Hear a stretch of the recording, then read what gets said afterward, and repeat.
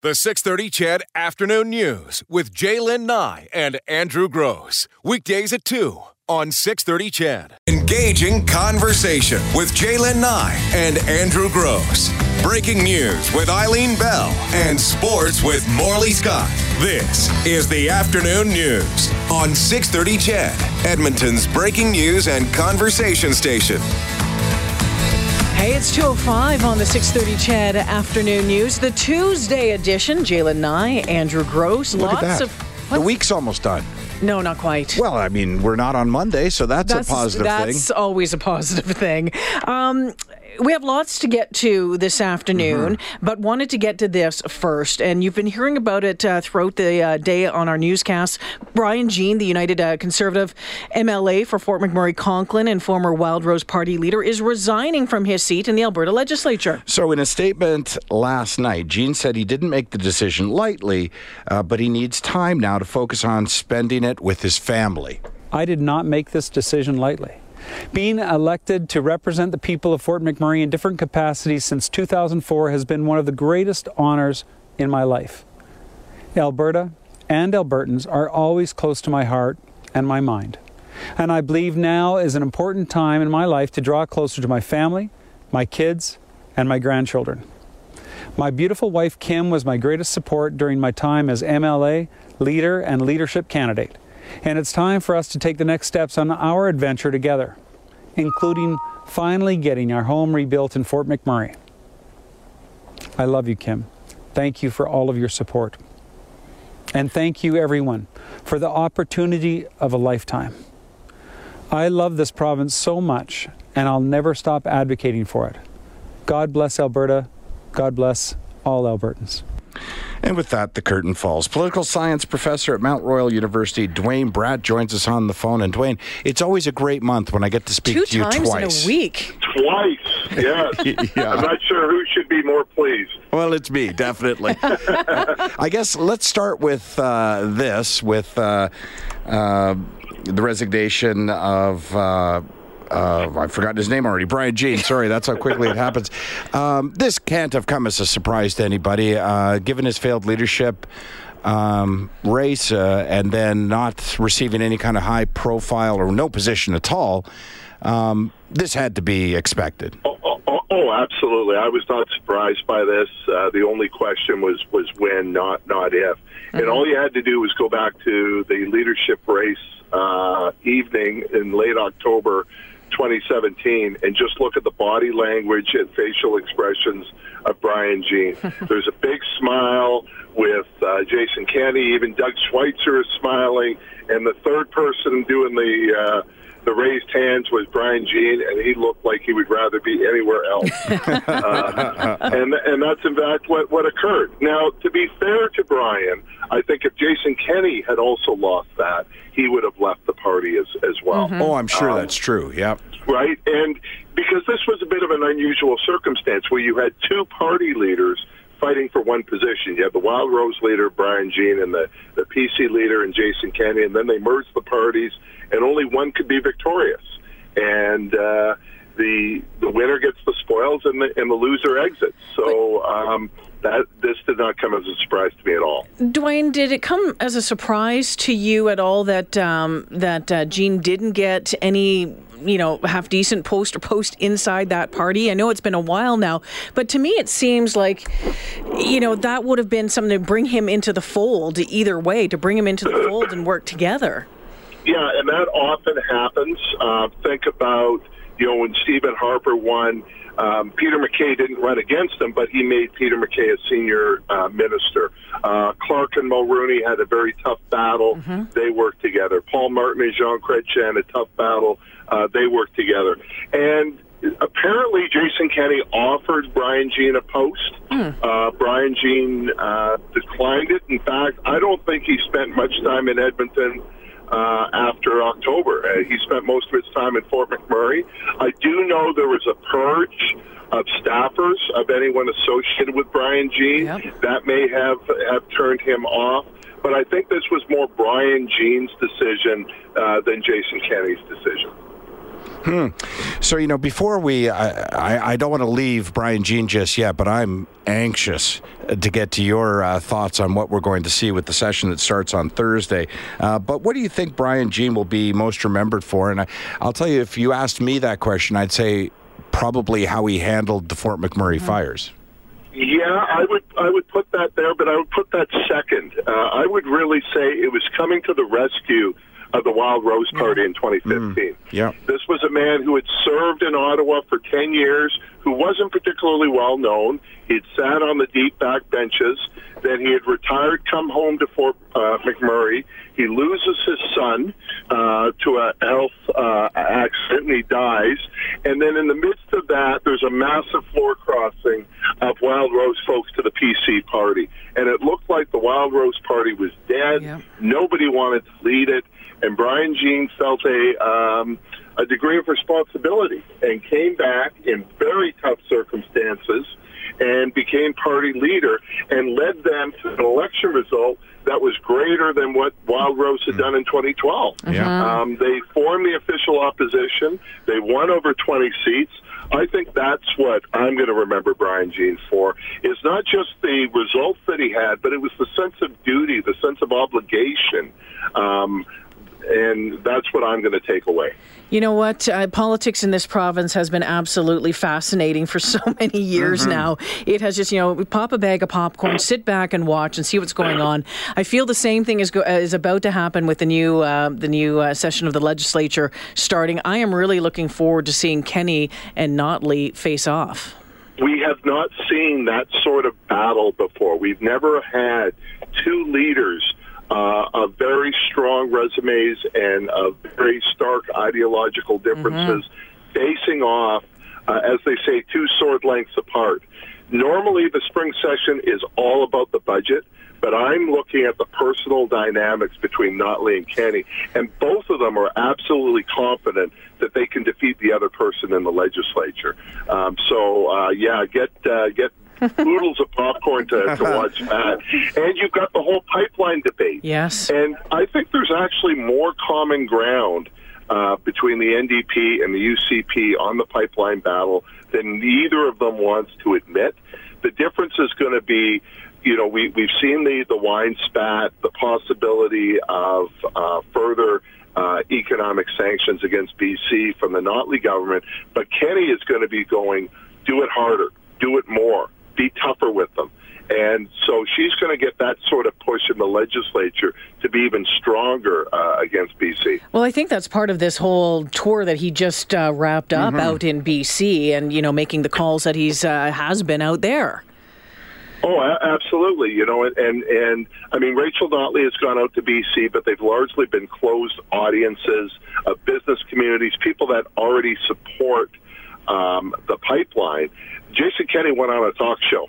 Yeah. If you're going to go on a talk show, you never know who's going to call up and how do you defend that. And took so calls Jason for Kenney ages. went right into the lion's mouth and came out strong. But you know what? I find that Kenney is not afraid to take on anything. From when I hear him being interviewed, when I hear him at public forums, I mean, bring it on. This is what he lives for. Oh, absolutely. The man is incredibly hardworking. He is intelligent. He is articulate. This guy could very well be the next premier of the province, and he's a very strong advocate already for Alberta. That's specifically what I want to talk to you about, Dwayne, because it seems like the table's being set for a two-party race, but there's a third party. And let me just say this. Years ago, I interviewed Raj Sherman, and both on and off the air, we talked about the Liberals never gaining a major foothold in Alberta, and both on and off the air, I said to him, you can elect a Liberal in Alberta. You just have to run him as a Conservative. And that's what ended up sort of taking a clearer shape, I think, didn't it, this time around? Because the UCP, in my mind, I sort of equate it to the original PCs. The NDP or the NDP, and the Alberta Party is that Liberal component of the PCs that left when the two parties merged. Oh, absolutely. And the irony of that is Greg Clark, the former leader who won the first seat for the Alberta Party, campaigned directly against the PCs. and it was an attack against the PC machine. And now it looks like the remnants of the PC party. Not just Stephen Mandel, who was, of course, in Prentice's cabinet, but Rick Fraser, who was also a PC member. And in the back rooms, you've got people like Susan Elliott and Catherine O'Neill and Stephen Carter. If they are described as the PC element that Jason Kenney removed, I'm not sure that does the Alberta Party well. We'll have to see what sort of appetite is that for them, or whether they can just say, "Look, we've got NDPers, we've got ex-Wild Rosers, we've got we're a home for everybody." But if the perception is they're simply PC Part B, they're going to be in some trouble. But you know what they don't have is a leader in the Ledge. And Stephen Mandel has no plans to run in a by-election, even though there is actually a seat open right now that he could run in. So he plans instead to get the party together, get candidates ready to run in the 2019 election. Do you think that's an advantage or a disadvantage not to have Stephen Mandel at the Ledge? I actually think that it's a good thing. I think he needs to build the party. Being in the legislature, I think this was Greg Clark's error. I think he was very effective in the Ledge in a one-person caucus.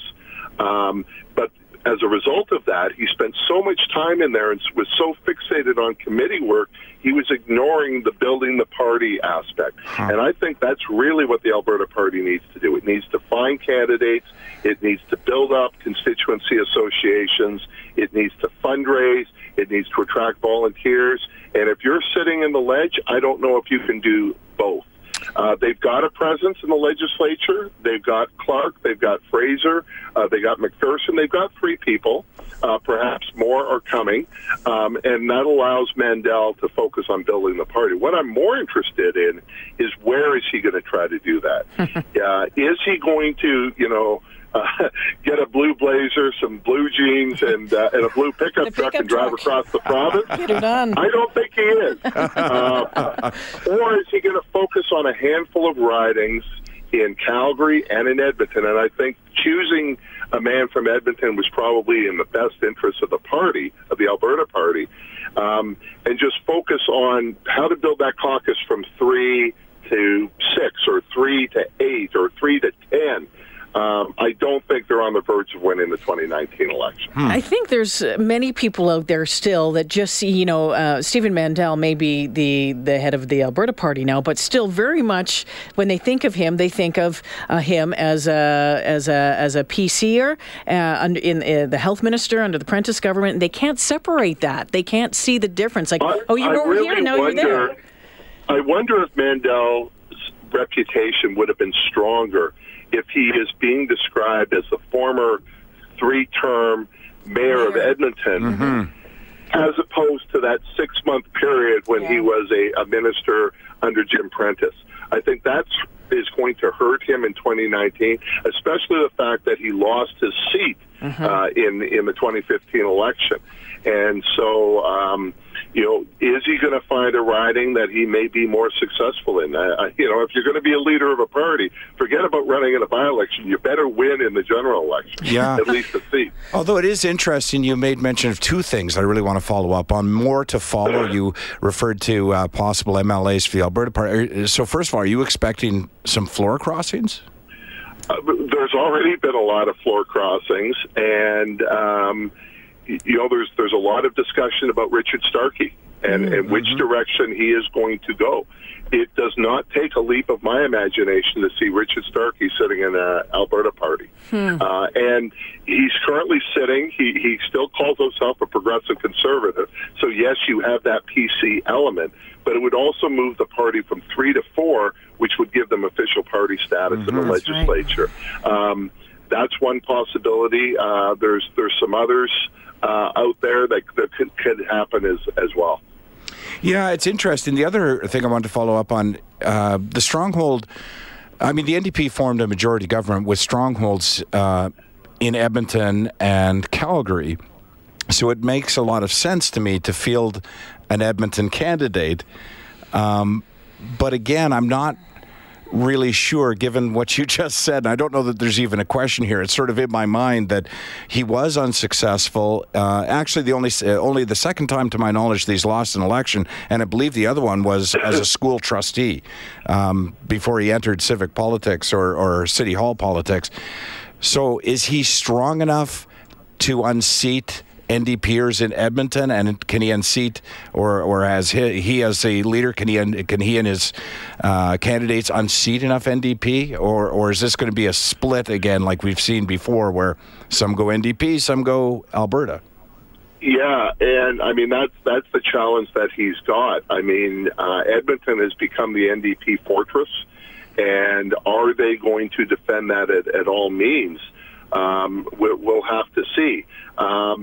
In the issue of Calgary, who knows? The Alberta Party may still do better in Calgary. Most of their members remain in the city of Calgary. The NDP's victories largely came between vote splits between the PCs and Wild Rose, which was less an issue in Edmonton. There were people who won in Edmonton with 60% of the vote. Mm-hmm. In Calgary, they were winning with 35% of the vote or 32% of the vote. And in one case, actually 28%. So it's a very different situation between the two cities. It's an interesting playing field. I'm so excited about. It's funny to be honest with you. You two, I had practically no interest in this 7 years ago. Mm-hmm. But you know what? Because of this job. And because it's just been so darn interesting, Alberta stands out as the most volatile provincial political scene with floor crossings and parties splitting and merging. And my goodness, it's a great time to be a poli-sci professor, isn't it? It has been for several years in Alberta, but I think on the craziness, we now have to tip our hat to Ontario. They have true. That's a whole new level over the last 2 months. Dr. Duane Bratt, thank you for joining us today. Much appreciated.